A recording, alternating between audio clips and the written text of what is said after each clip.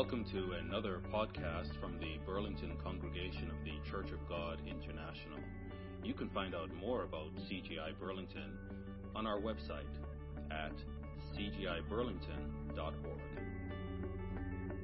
Afternoon, everyone. Welcome to our guests. Thank you for this. Oh, there. Go. If at first you don't succeed, try again. Today's the 6th day of the 7th month. That means we have 4 days until the fast, which we can't lose sight of. I know we're all excited about the Feast of Tabernacles, but let's not lose sight of the fast. We are continuing through our study of the dispersion epistles. I thought, in fact, in the title I said we would get to conclude them today. We will not. I thought we could, but as I was working through it, it became evident that we will not conclude it today. But just by way of review, for those of you who were here for the first three, we were working through James and Peter as part of their acknowledging in their introduction that they were writing to the dispersion, God's people who were scattered outside of Judea, outside of Jerusalem, for their safety's sake, due to the persecution that was happening against God's people in the early New Testament church. James, of course, wrote in the mid-40s, just a little over a decade after Christ's crucifixion.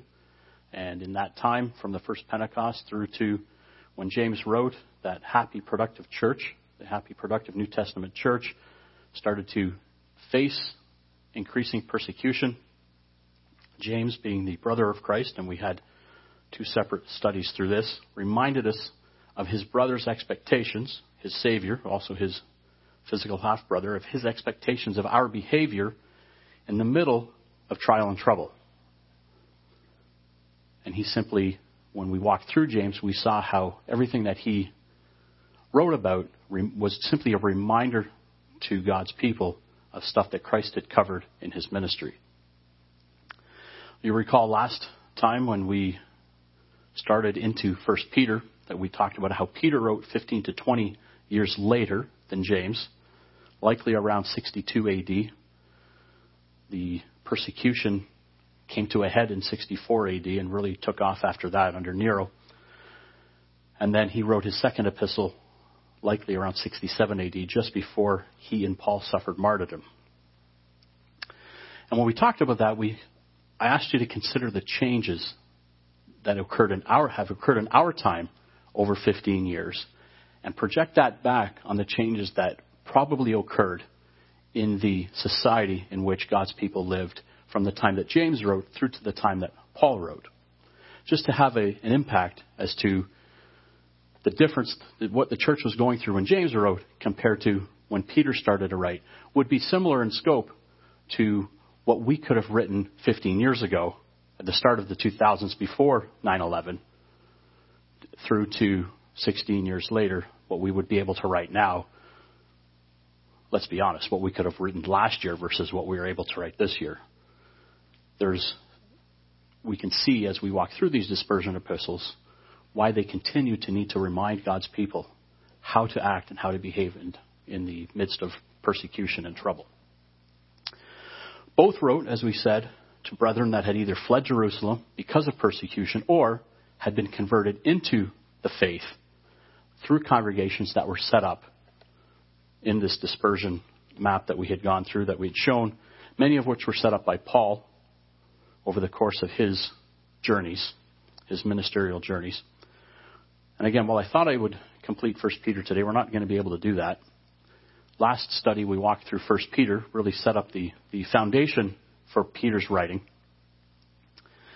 And you'll recall we talked about how he began his letter by focusing on the hope of the resurrection. That was the foundation of what he was writing. That of all the things that we have to believe in, our hope is in the resurrection. And it is the reason for us to be holy. The fact that we have this hope, that we believe that Christ came, died, and rose again, and the very fact that our Father could raise his Son from death gives us hope that he will do the same for us. And it is the reason for us to be holy. And we see that's what Peter laid the foundation of his letter upon. So why behave in a certain way when we consider Peter? Can be applied to James too, but we're going to focus on finishing off Peter. why behave in a certain way amidst all the turmoil that surrounded them? Why is it important for us to understand why we need to behave in a certain way amidst trouble? It is because of their core belief in the resurrection. Being future-focused and not present-day focused. And when we continue to review, let's go to 1 Peter chapter 1. And we noted this as a key passage in the understanding of what Peter was trying to teach us, what he was trying to teach his followers at the time, and by extension us. 1 Peter chapter 1, verse 13, we read this last time. Therefore, gird up the loins of your mind, be sober and rest your hope fully upon the grace that is to be brought to you with the revelation of Jesus Christ. As obedient children, not conforming yourselves to the former lusts, as in your ignorance, but as he who called you is holy, you also be holy in all your conduct, because it is written, be holy, for I am holy. So critical here to understand that our objective, as we proceed through this life, is to be holy. Act in a way that exemplifies holiness. Under the understanding and the context of girding up the loins of our mind. And you recall we flashed up what girding the loins meant, and it was a warrior with his long tunic, and in order to prepare for battle, by girding up his loins, he would wrap the tunic that was hanging down underneath his legs and tied off in a knot so that he was ready for battle. Here, Peter is telling us we need to prepare our minds for battle. So if we're preparing our minds for battle, there must be something we are battling against, and that is this persecution that they were going through. Then we concluded last time, we just started into the second chapter of 1 Peter because this really concluded the introduction to his letter, to the introductory part to his letter, where we were therefore laying aside all malice, all deceit, hypocrisy, envy, and all evil speaking, as newborn babes, desire the pure milk of the word, that you may grow thereby, if indeed you have tasted that the Lord is gracious. So again, our understanding that out of God's grace, he has provided salvation through the death of his Son, which gives us hope that we will live again after we die. And in doing so, that guides our behavior today. And it helps us understand how not to behave, and then on the flip side of the coin, how to behave. So let's continue through this letter as we make our way through these dispersion epistles and study now the rest of 1 Peter, the first letter that Peter had to the dispersion.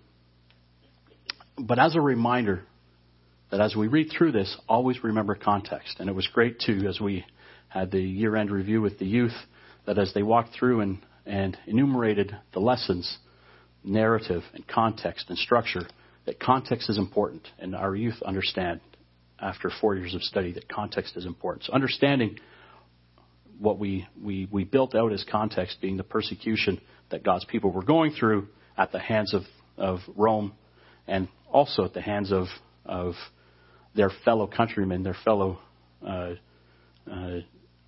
Jews who succumbed to the pressure. We'll begin in verse 4 as we continue to walk through here.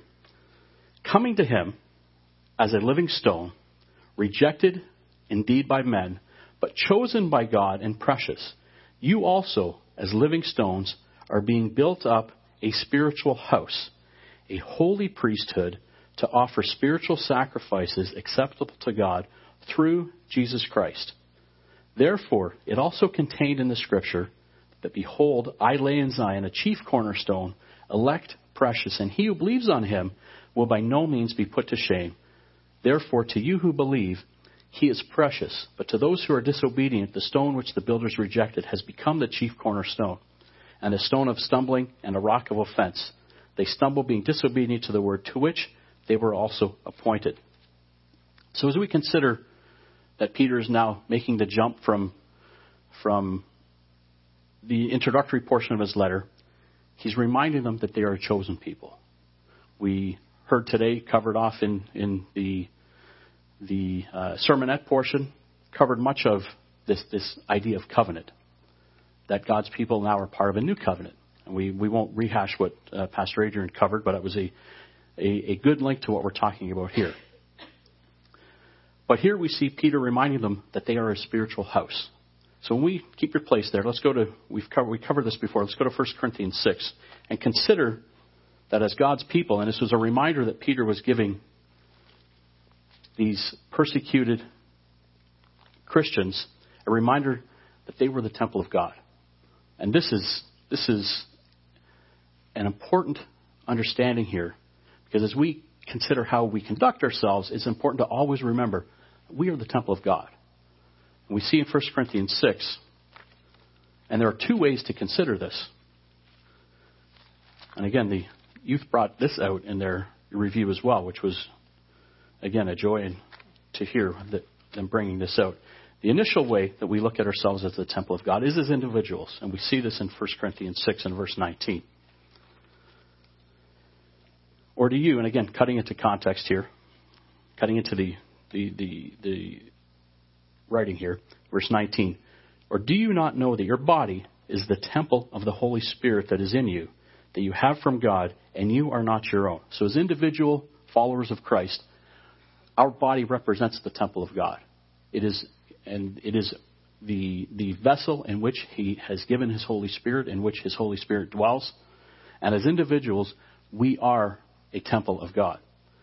But more importantly, understanding that as a basis, let's go back a few chapters to chapter 3, 1 Corinthians, and understand that as a congregational unit, as a family here, as the Corinthians were, that as congregations, as the body of Christ, we are as a unit the body of Christ. We are as a unit a temple of God.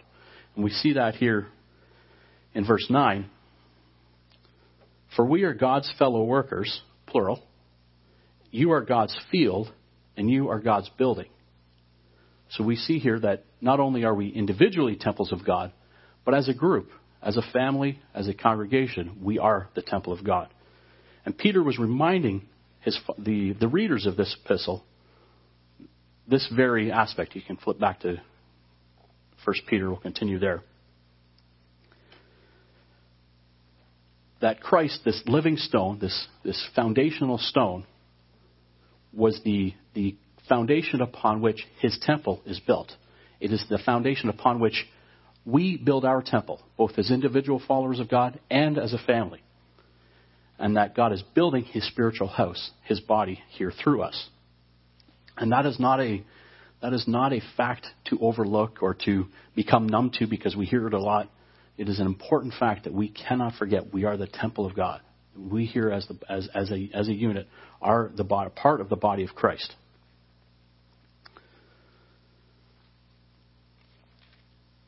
Verse 6. We read verse 6 through 8. Let's look at it again. He now jumps to talking about a couple of groups of people here. Therefore it is also contained in the Scripture, behold, I lay in Zion a chief cornerstone, elect and precious, and he who believes on Him will try by no means be put to shame. Therefore, to you who believe, He is precious. But to those who are disobedient, the stone which the builders rejected has become the chief cornerstone, and a stone of stumbling and a rock of offense. They stumble, being disobedient to the word, to which they were also appointed. So we've got you and we've got they. We've got you and they. They are talking about those who are persecuting them, which are their own countrymen, which are, as we heard about in the sermonette, the Israel of old who rejected God and walked away from the Mosaic covenant. But God has set up a new covenant, and here it is those of the old covenant who walked away who will, as we know, in the future be brought back in. But as Peter was writing, they were persecuting those of the new covenant. They were joining in the persecution that we saw, that we know from history, was part of the Roman Empire. The Roman Empire would persecute, and then it offered us a choice. Either join us and persecute God's people, or stand up for God in the face of persecution. Here, they stumbled, which is what Peter is referring to, those who were inflicting this trial upon the people he was writing to. That they were disobedient to the word. They did not stand up for what they knew to be truth. They did not stand up for God's people. But to you who believe, to you who will stay faithful to this cause, he notes that this is a precious cause to stay faithful to. And that you become part of the foundation upon which Christ builds his body. So again, as he's just continually trying to remind people the importance of staying faithful. And amidst all the trouble that surrounds here, why is it is important to always remember who you are, the covenant that you have, that God will not walk away from his covenant if you stay true to it. The only person that as we heard again, I believe in the youth study, was you walk away from the covenant. God is always faithful. We heard that in the sermonette and the youth study. And again, Romans 11 deals with the future and God's plan. And we've heard, then that's not the purpose of this message here, but just as a reminder, and we heard about it extensively on the Feast of Trumpets, that God will bring them back in. Then verse 9, continues to follow through on the you part. There's they, and now there's you. You are a chosen generation. You are a royal priesthood, and you are a holy nation. His own special people, that you may proclaim the praises of him who called you out of darkness into his marvelous light, who were once not a people, but are now the people of God, who had not obtained mercy, but now have obtained mercy. You, referencing anyone who's reading this, who is part of the faith, who's accepted Christ, he's looking and talking specifically to you. So you can cross out that word you and insert your own name there. You are a chosen generation. You are a royal priesthood. You are a holy nation. You are part of the first fruits. You are part of the first fruits. And we can never forget who we are. Peter continues to remind them their place in the plan, to give them impetus and reason to stay faithful and to reject the temptation to turn their back and protect this physical life. You are part of the first fruits. You are chosen. You are royal, and you are holy. God selected you. You answered the call. And in doing so, you become part of royalty. You become part of royalty. You become part of holiness. Day-to-day life, trials, sicknesses, times of trouble, all of these mean nothing or pale in comparison to the fact that you were chosen by God and you are part of his future. You are a child of the living God. And as it sounds repetitive when we were talking to the young people in the review today, it sounds repetitive, but the more we hear it, the more we believe it, the more we focus on it, the more we remember it. When the time comes where we may be presented with a choice, it becomes part of the viewpoint that we look through. And do I make this choice? No, I am a child of God. I have been chosen. I am royal. I am holy. I will maintain my faithfulness to the covenant. But again, as he went over this with them, he always reminded them why. Why is it important to remember who you are? Why is it important to remind you that you are a chosen, royal, and holy generation? Is it to make you feel good? Is it to make you feel special? No. It is to proclaim him, and we see it in verse 9, that you may proclaim the praises of him who called you out. We use our faith as a basis to glorify God, to show people that there is a better way of life. There is a better way to live, that staying faithful against trials and trouble brings glory to our Father and glory to our Savior. Continuing down in verse 11, beloved, and continuing with this part of his theme here, I beg you as sojourners and pilgrims, understanding that you are this specially called out people, that you are part of the first fruits, that you are heirs to this holy kingdom, that you are part of eternal royalty. I beg you to abstain from fleshly lusts, which war against the soul. I plead with you, please see the value in your calling. Please understand that what is presented out there pales in comparison to what you have become a part of. This was, as we heard on trumpets, Paul would have given his eternal life if people would have understood this, if he could have everyone understand this. Here, Peter is pleading with the people to understand, to turn your back on distraction, to turn your back on what pleases the fleshly body, so you can remain faithful to the covenant. Having your conduct honorable among the Gentiles. It's important that we don't just look holy when we're in the presence of others who are holy. It's important that we are holy in the presence of all people. Because as others know what our faith is, we reflect our Father and our Savior in that regard. So that our conduct, as he continues in verse 12, having your conduct honorable among the Gentiles, that when they speak against you, because you know what? People will speak against us. People who are not of this faith, who are working for the adversary, will speak evil of us. If the evil they speak of us is because we are following God, then we have done our due diligence. We are representing our Father and our Savior in the right way. Let the things that they say against us be the fact that we are following God. If that's all they have to say about us, speak away. Speak away. I beg you, remember this and live accordingly so that others, we sing this hymn, let others see Jesus in you. It's a nice hymn that we sing, but it's an impactful statement. Others must see God in us. And continuing here, verse 12, they may by your good works, which they observe, glorify God in the day of visitation. When Christ returns, they will have an opportunity to maybe make the mental connection. I saw that. I saw that person do this. I saw that person live this life.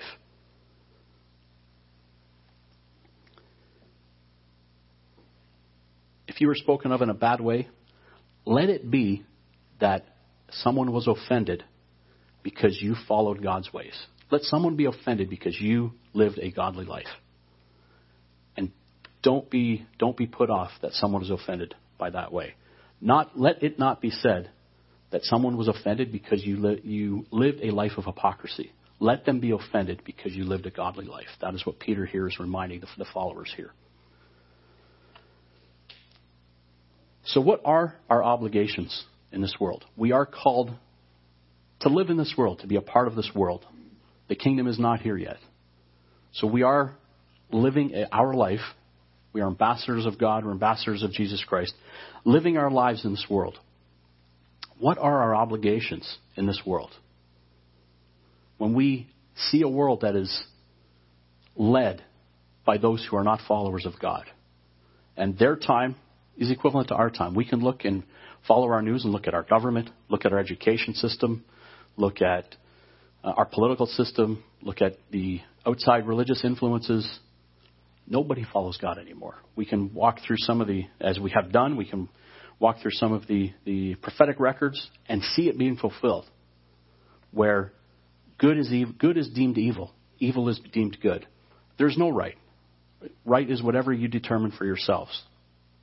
What are our obligations as we live in this world?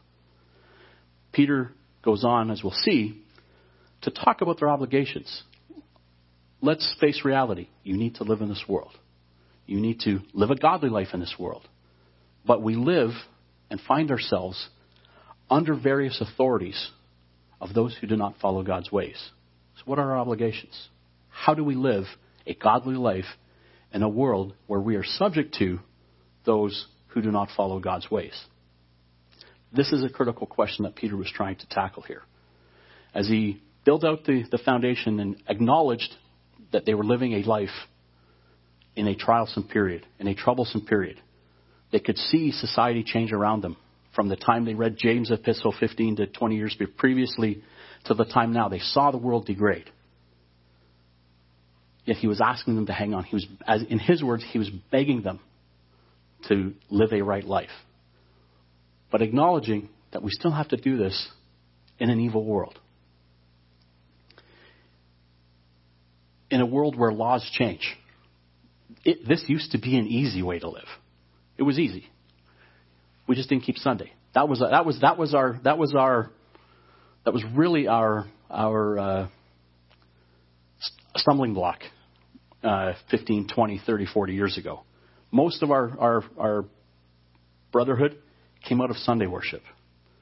That was it. That was the stumbling block. They faced family who were upset with them because they didn't keep Christmas and Easter any longer. They didn't go to church on Sunday. They looked Jewish, in quotation marks for those who are listening by audio. We see laws changing around us that we continue to, every week, we follow the news, and I can't believe the stuff that continues to change. Here, just this week, in Canada, they tried to pass these laws that made Islamophobia illegal. That turns into anything that anyone says anywhere that might have a negative connotation about Islam becomes hate speech. And for not the 2 or 3 conservatives who yelled no, it would have passed. Because in this particular type of vote, it was just a let's get everybody say yay or nay. And there was 2 or 3 or 4 people, I don't know the exact number, yelled no. So it actually failed. Next year, who knows? It might not fail. So therefore, what we're saying now is hate speech. Because we're not advocating that philosophy. So how do we live a life now that honors God in this world? It revolves around the word submission. That's what Peter now delves into. He delves into various relationships that we have from the point of view of submission. And the key to understanding this is to understand the meaning of the word submission. We can't necessarily or properly read back into this what we may have a preconceived notion of what submission is, because there are various meanings to the word. One of the meanings is to obey. I don't know, I'm confident, actually, I do know, God is not expecting us to obey right down to the letter of every law something that goes against what he deems to be his law. So are we to submit to the ways of this world right down to the T from the point of view of obedience? Or could the word submission, as the various meanings go here, have to do more with subjecting oneself to? Let's walk through some of these relationships that Peter talks about as we understand how he expects us to cope in a world where we are subject to those who do not follow his ways. And we consider the various possible usages, whether it's to place in rank under. That's one use of this Greek word, which is hupotasso. Hupotasso is the Greek word for submit. So it can be to place in rank underneath. It can be to subject oneself to, or it could mean to obey. There are 3 possible scenarios. Let's consider the context. Let's consider the context here and remember what Paul said. Hold your place there. Let's go to Ephesians 6. Use this as an example.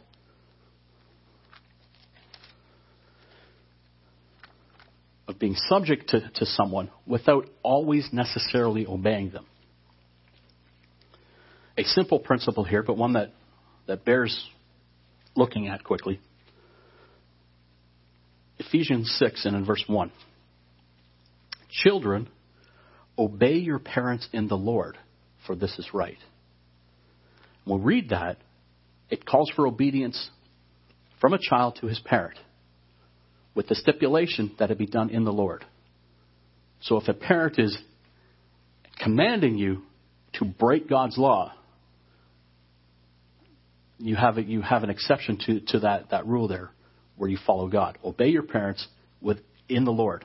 Let's go back to 1 Peter and start looking at these various relationships that Peter covers here, and understand that defining the word submission by strict 100% obedience isn't accurate. But we can subject ourselves to these authorities without necessarily following them down the path of disobedience. Verse 13. Therefore, subject yourselves to every ordinance of man for the Lord's sake, whether to the king as supreme or to governors, as to those who are sent by him for the punishment of evildoers and for the praise of those who do good.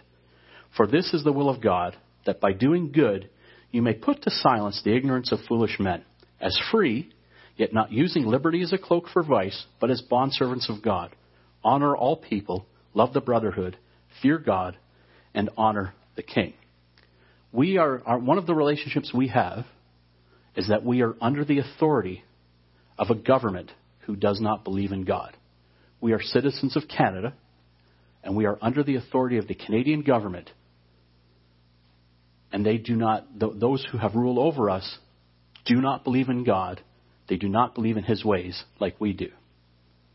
So, we are subject to things like taxes. I don't like to pay taxes. But there's nothing within God's law that prevents me from paying taxes. In fact, we won't take time to go to, but render unto Caesar what is Caesar's. It's not wrong to pay taxes. So we pay our taxes. We pray for our leaders. Sometimes it's tough to pray for these folks. But God commands us to pray for our leaders because they have authority over us. They are in a position of authority over us. We follow laws that may be inconvenient. It may be personally inconvenient for us. And we may have 1,000 reasons we could get around a law. But as long as it doesn't violate a law of God, we are subject to those laws. We're subject to those laws. You may have other examples of what it means to be subject to a government without having to disobey God.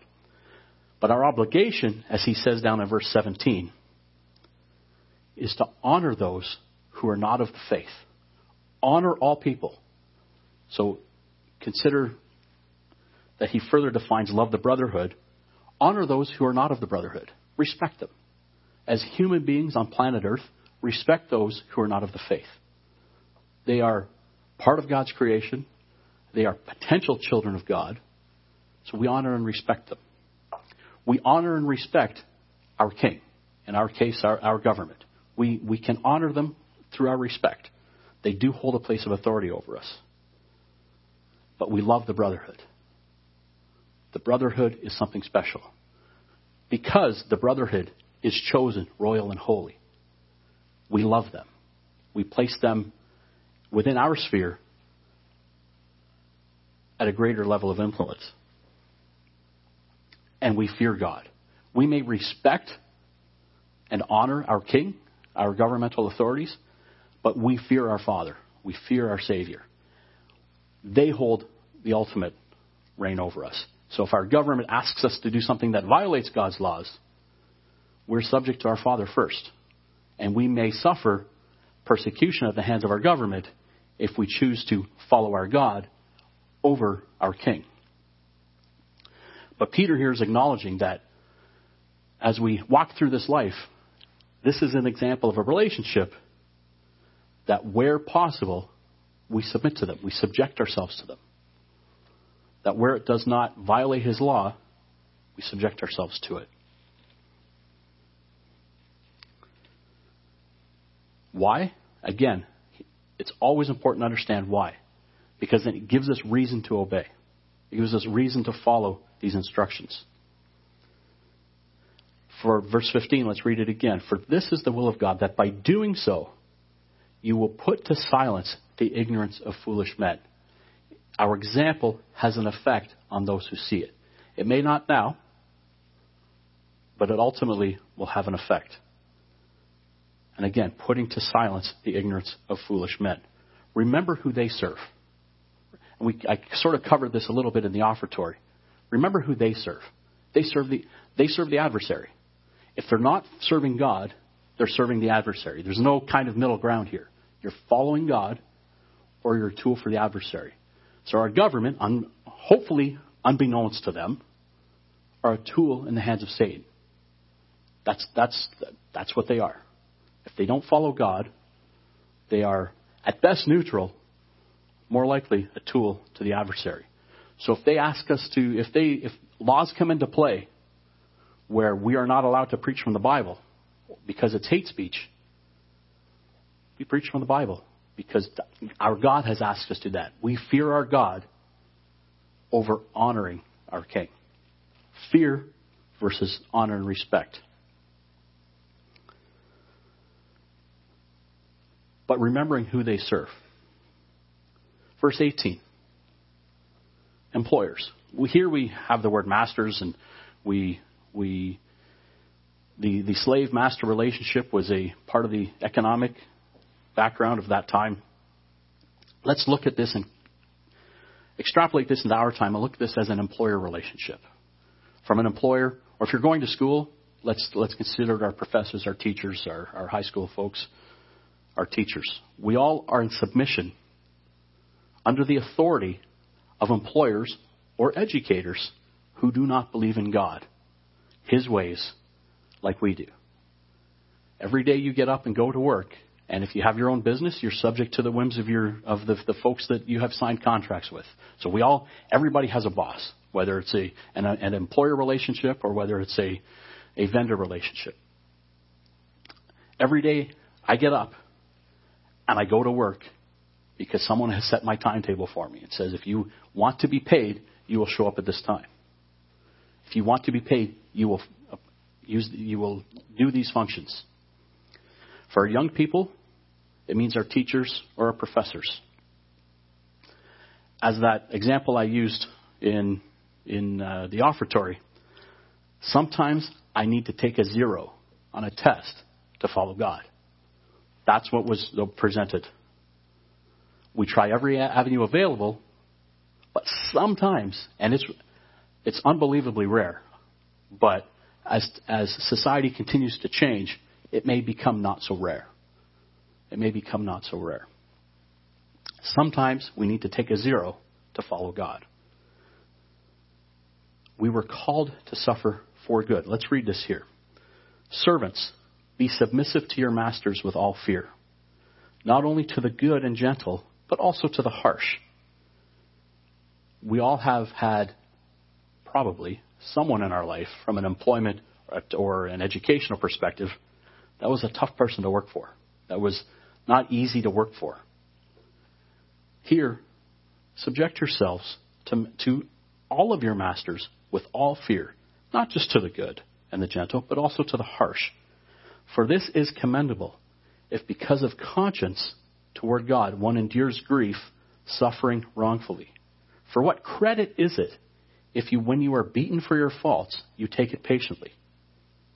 If I've done wrong and I'm being punished at work or school, we can't even get on our knees and ask for mercy in that case. We can apologize, but if we've brought anger upon ourselves through our actions, and we accept that, that's not even mentionable.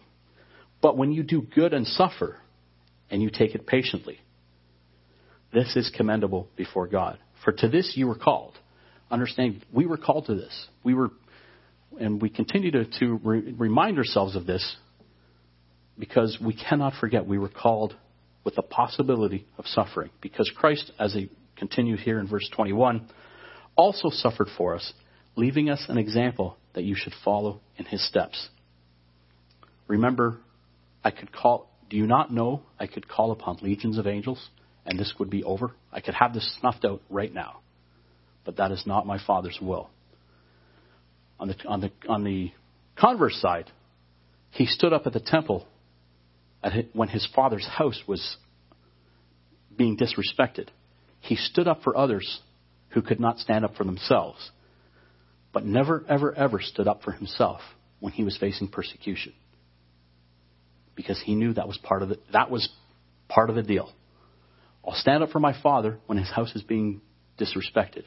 I will stand up for some others who may not be far enough along in their calling and cannot stand up for themselves. But I'm not going to make a big deal of it if I'm being persecuted myself. Christ understood that was part of the deal. Leaving us an example, continuing verse 21, that you should follow his steps, who committed no sin, nor was deceit found in his mouth, who, when he was reviled, did not revile in return. when he was harmed, when he was disrespected, he let it go. If something offended him, this is part of the deal here. When he suffered, he did not threaten, but committed himself to him who judges righteously, who himself bore our sins in his own body on the tree, that we, having died to sins, might live for righteousness, by whose stripes you were healed. Again, reminding the readers here that the miracle of healing was part and parcel of the fact that Christ did suffer, that Christ was persecuted, that he was beaten, and that we have this avenue to call upon God for healing because of Christ's suffering. For you were like sheep going astray, but have now returned to the shepherd and overseer of your souls. Again, we find ourselves in a daily relationship with employers, vendors, or teachers who don't follow God. Yet we have to, in this case, where it does not violate God's law, subject ourselves to that while we're on this earth. While we're on this earth, we subject ourselves to that. Living peaceably under that subjection. Again, always with the corollary that it doesn't violate God's law. Husbands and wives is another relationship we have here on this earth. Now, this is not to be read in the context of the 1950s, I am in charge and you'll do what I say paradigm. It is also equivalently not to be read from the women's liberation 1970s, 80s, 90s. You will not tell me what I can and cannot do. Both have been prevalent within the church, and both are wrong. And do not reflect, importantly here, they do not reflect the agape that we are trying to put on at all. Remembering the context, that this is written during a time of dispersion, this persecuted time of the dispersion. Understanding that it finds its place amongst the various relationships that Peter covers here. Peter covers various relationships that we have here. Understanding that as we have worked through the various meanings of the word submit, subject oneself to, as long as it does not violate God's law, seems to be the most logical explanation of this word. And, as we again covered in the youth study, understanding the overall biblical storyline and narrative. How did Christ treat women? What was the relationship between a husband and wife that Christ expected? Understanding all of that as we read 1 Peter 3. Wives, likewise, be submissive to your own husbands, that even if some do not obey the word, they, without a word, may be won by the conduct of their wives. Sometimes wives are under the authority of husbands who do not believe in God, or who do not follow God, or who do not practice the ways of God. So as a Christian woman, and you find yourself in a marital relationship where your spouse, your husband, is not a follower of God, we have a similar sort of quandary that Peter presents, just like he did with being subjecting ourselves to government and subjecting ourselves to the employer-employee relationship. That they may be won by the conduct of their wives, when they observe your chaste conduct, accompanied by fear. Do not let your adornment be merely outward, arranging the hair, wearing gold, or putting on fine apparel. Rather, let it be the hidden person of the heart, with the incorruptible beauty of a gentle and quiet spirit, which is very precious in the sight of God. For in this manner, in former times, the holy women who trusted in God also adorned themselves, being submissive to their own husbands, as Sarah obeyed Abraham, calling him Lord, whose daughters you are if you do good and are not afraid with any terror. So again, the admonition to be modest in your, not just in what you wear, but in your mindset, in your acts and your deeds, towards, in this case, a husband who may not be a follower, who may not be the co-heir that we'll read about in verse 7. Why is that important? I can be, for whatever reason, if you find yourself in a spot where you are called and have answered the call and your husband has not, I can be a strong woman and I will stand up to him. But we do so under the modicum of subjection, as is explained to us here by Peter. Why? So that we win them over to God. This is all about how our behavior looks in the eyes of those who are not believers. Remembering, we won't turn there for time's sake, but 1 Corinthians 7:14 reminds us that the unbelieving spouse is sanctified, is set apart and made holy by another believing spouse. And here, in doing so, we like the phrase sons of Abraham. Here, in this particular context, Peter reminds them they can be daughters of Sarah. Daughters of Sarah, following in her footsteps of faithfulness. And reminding them to do good in God's eyes and not to be afraid. This is all about having confidence in God, not being afraid, but when needed, where it's right, to subject ourselves to those who may not believe in God, but we do so in the context of not disobeying Him. So again, we see this marital relationship that Peter defines here as maybe you're married to someone who is not a converted spouse. And that doesn't change how we act, so that there's an opportunity for us to win them over to God. Verse 7, husbands likewise dwell with them with understanding, giving honor to the wife as to the weaker vessel, and as being heirs together of the grace of life, that your prayers may not be hindered. Some of you may note that there's an explanation of this word heirs together. And the word is synkleronomos. Synkleronomos. And this specifically has to do with being co-heirs and joint heirs. So that as a believing husband leading his home, your marital relationship, you see that both you and your spouse are co-heirs with Christ.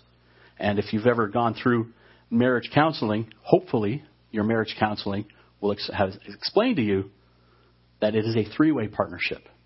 It is a partnership, three ways: the husband, the wife, and Christ. And in doing so, as we read this word here, being heirs together, this is being joint heirs, co-heirs in eternal life. And to honor as you would a weaker vessel. Sometimes that can bristle a little bit because, Peter is saying the wife is the weaker vessel. Perhaps what he means here, food for thought, of course, in most relationships, the man is the stronger, more physically stronger, most, not always. But here, what we read here, this is about honoring as to a weaker vessel. So much like we would take care of a weaker vessel, we preserve and honor our wives in that same way, that we take care of that. In the same way, if we had a fine china dish that could seen as a weaker vessel, we would handle it with care. We would take care of it with care. Not necessarily because she is the weaker vessel, but as we would to a weaker vessel.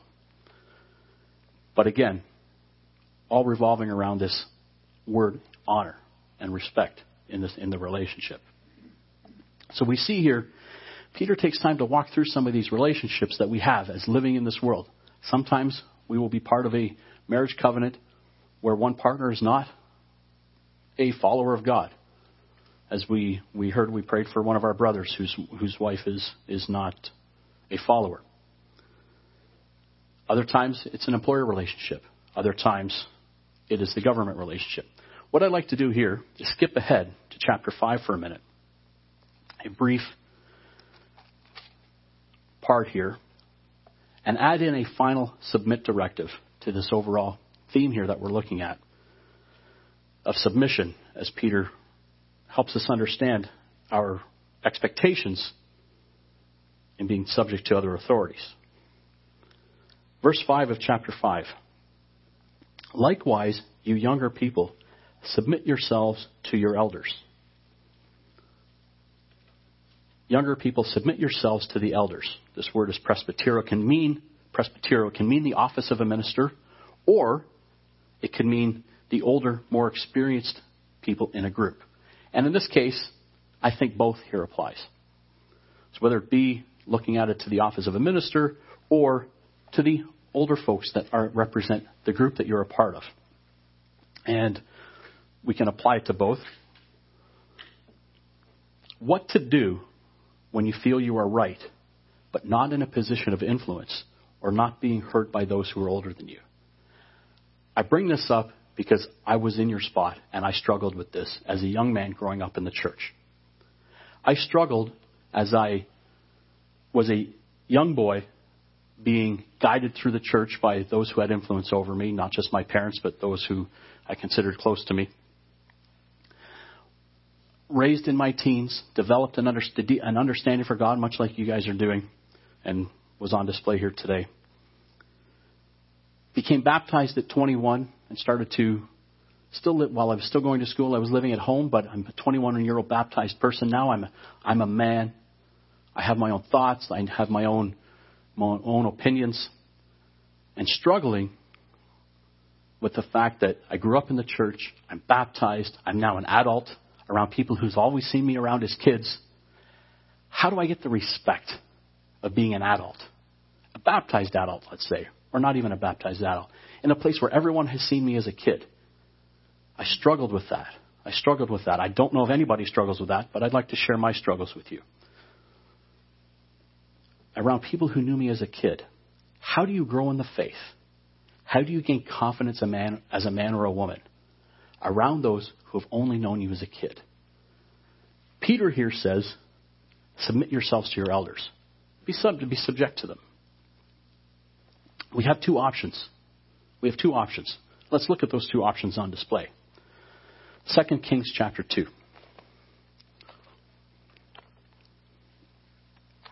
2 Kings chapter 2.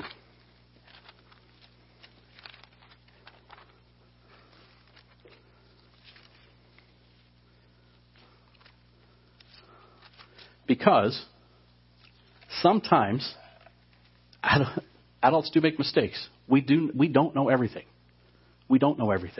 Our government doesn't know everything. Yet Peter admonishes us to be subject to them. Our educators, our employers don't know everything.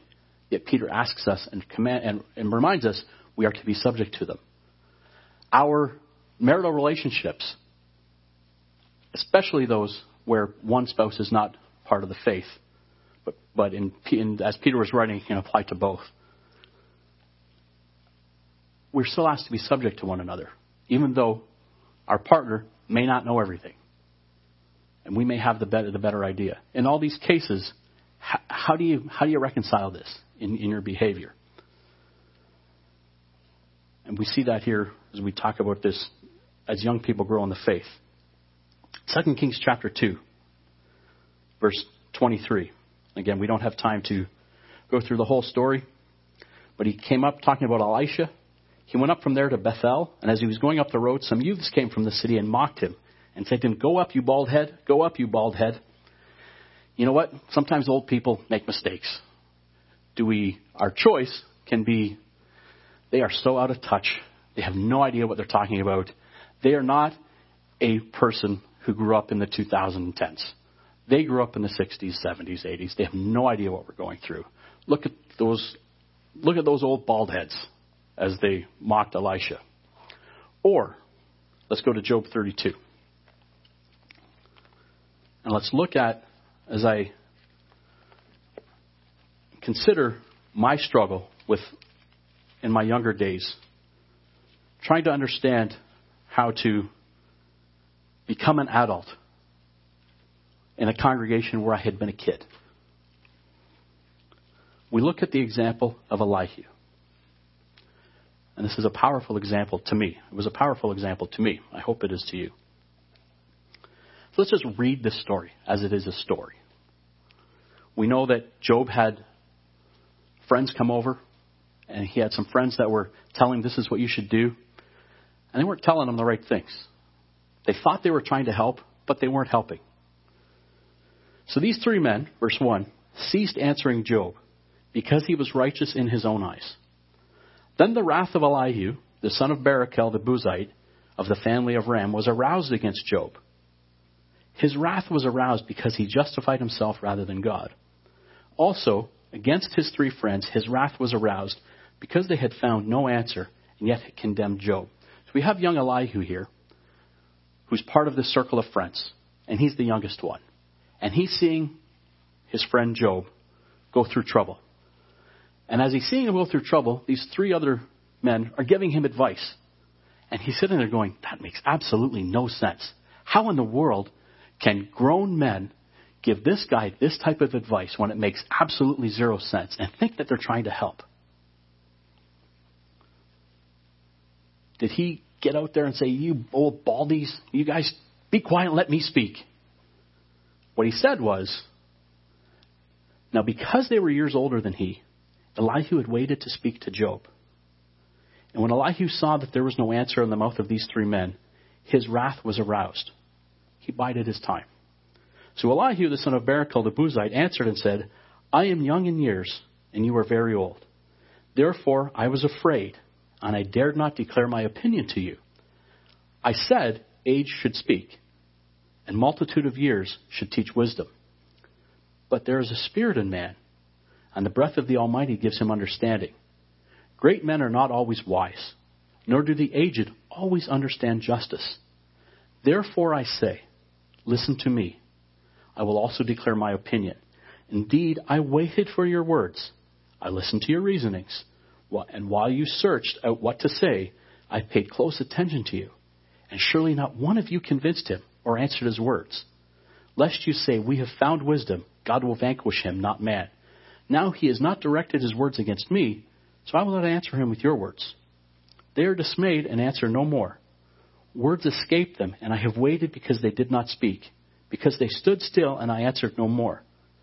I will also answer my part. I too will declare my opinion. For I am full of words, and the spirit within me compels me. Indeed, my belly is like wine that has no vent. It is ready to burst like new wineskins. I will speak that I may find relief. I must open my lips and answer. Let me not, I pray, show partiality to anyone, nor let me flatter any man, for I do not know how to flatter, else my Maker would take me away. But please, Job, hear my speech and listen to all my words. So consider the context here. He's sitting there, as we said, listening to this absolutely nonsensical advice coming. But he said, listen, I'm the little guy here. I'm the new guy. I'm young. Wisdom should speak. So out of respect for their place in the family, I'm quiet. But guys, if I could, the floor is quiet now.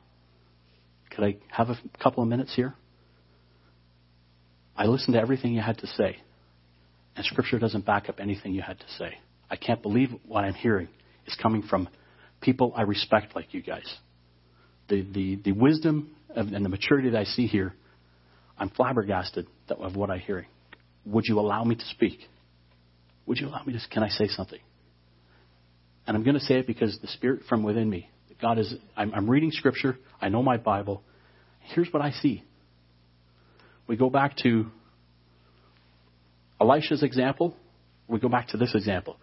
And as I considered, as I grew in the faith and felt I knew more than my parents, and it was something that I struggled with, especially as I lived at home until I got married. So I took advantage of my parents' generosity and lived at home till I was 24. So I was subject to their rules because I was living in their house. But at times I felt, rightfully so, that I knew more than they did. Or I'm part of a church group where as things change and we see doctrines change, I'm like, I can't believe what I'm hearing here. But I'm the young guy. As I grew in ministry, I struggled with the same thing. I'm the youngest one of the ministers. So I've heard everybody speak. Okay, can I have some time now? Here's what I see. Getting respect simply takes time. Unfortunately, maturity takes time. By definition, it takes time. As he says here, if you're speaking wisdom with the proper intent for the good of all, you will be heard by those who have the Holy Spirit. If what you say is important enough, you will be heard if it is right. But there's a respectful, proper way to be heard and a disrespectful way. And it took me a long time to understand that just because my birth certificate said I was 18 or 19, there's a rightful place. And I needed to learn that. So if that is of any help at all in understanding, young people, submit to the elders in your group. Hopefully that's of some help here by looking at this example of Elihu. Sometimes adults make mistakes, but they have earned their rightful spot. As Elihu said, listen, you've earned your spot to speak first. It reminds me of, in a weird kind of way, that one of those, the movie A Few Good Men. You recall the movie A Few Good Men, the Marine movie where a lieutenant played by Tom Cruise brought a colonel to trial for something that they felt was wrong in his allowing a death to happen on Guantanamo base. And the colonel, played by Jack Nicholson, was all upset because this mere lieutenant was calling him to trial and pointing out that I'm a colonel, several ranks higher than you, and do you know who you're speaking to? And then turning to the judge and saying, what kind of institution are you running here? And the judge turned to the lieutenant and said, you will refer to him as sir or colonel, and you will refer to me as your honor. I guarantee I've earned my place. So it just sort of reminded me that while as I struggled with understanding my place, Peter here admonishes our young people that there is a way to subject oneself. And we see here with Elihu, you may be right. You may find yourselves right, but there's a way to communicate that correctness. So I appreciate you indulging me in that. It was something that, as I read that, it was reminded me of my struggles as I grew. But it takes time. It takes time to mature. That's all. By definition, that's what maturity is. It takes time. But as you develop becoming leaders in your circle of life, recall those 5 levels of leadership you've probably heard. And that pinnacle type of leadership, called pinnacle, it's at the pinnacle of the pyramid, put out by several, in this case this was John Maxwell, that people follow you because of who you are and what you represent. And that's what Peter was trying to teach through his letter, his first epistle here, that remember who you are and who you represent, that you are a royal chosen generation, that you are a royal priesthood, a holy people, and live your lives accordingly so that whether in some cases it's a marriage relationship, in some cases it's a youth adult relationship, in some cases it's an employer educator pupil student relationship, or in some cases it is a government citizen relationship. Subject yourselves properly, but become the leaders God expects you to be, and people may follow you because of who you represent. They may see what you represent and see that this is the life I need to lead, and they're doing this under trial and subjection and an uphill battle. Maybe that's the life I need. Let's go back to 1 Peter 3. We'll close here in 1 Peter 3. Again, thought we could get through 1 Peter, but the truth of God is so big, we didn't get through it all today. We'll continue the next time we have an opportunity. 1 Peter 3, verse 8. Finally, all of you. So again, he talks about all these various roles that we play and the relationships that those roles have us in. Finally, all of you be of one mind, having compassion for one another. Love as brothers. Be tender-hearted. Be courteous. Again, all about how we are to behave in the midst of this dispersion that they found themselves in, this conflict that caused this dispersion that they found themselves in. Not returning evil for evil or reviling for reviling, but on the contrary, blessing. knowing that you were called to this. Be patient, because you know you've been called to this, that you may inherit a blessing. Treat one another with love. Treat one another with the characteristics that God expects. Don't be vengeful, and just because you're right, return evil for evil. But understand this is what you were called to, that you may inherit this blessing of the kingdom of God and of eternal life. And again, quoting from Psalms 34, "For he who would love life and see good days, let him refrain his tongue from evil and his lips from speaking deceit. Let him turn away from evil and do good. Let him seek peace and pursue it. For the eyes of the Lord are on the righteous, and his ears are open to their prayers. But the face of the Lord is against those who do evil." As we consider and study these dispersion epistles and view them in the light of today's ever-changing world, Peter bases his letter on the hope of the resurrection. That's what he bases his letter on. He then explains how we endure this world by coming to grips with the fact that there are plenty of people who hold influence over us and are not followers of God. That's simply a reality. It is upon this issue of the hope of the resurrection that he exhorts us to understand the reason for submission, understand the reason to subject ourselves to those in authority.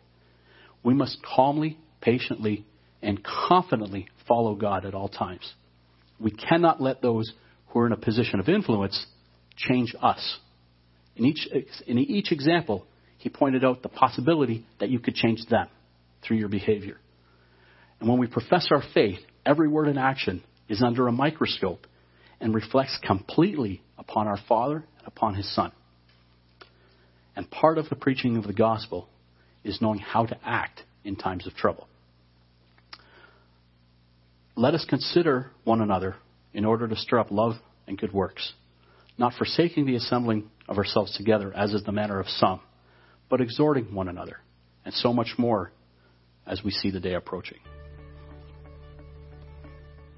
This has been a podcast from the Burlington congregation of the Church of God International. We hope you are blessed by it.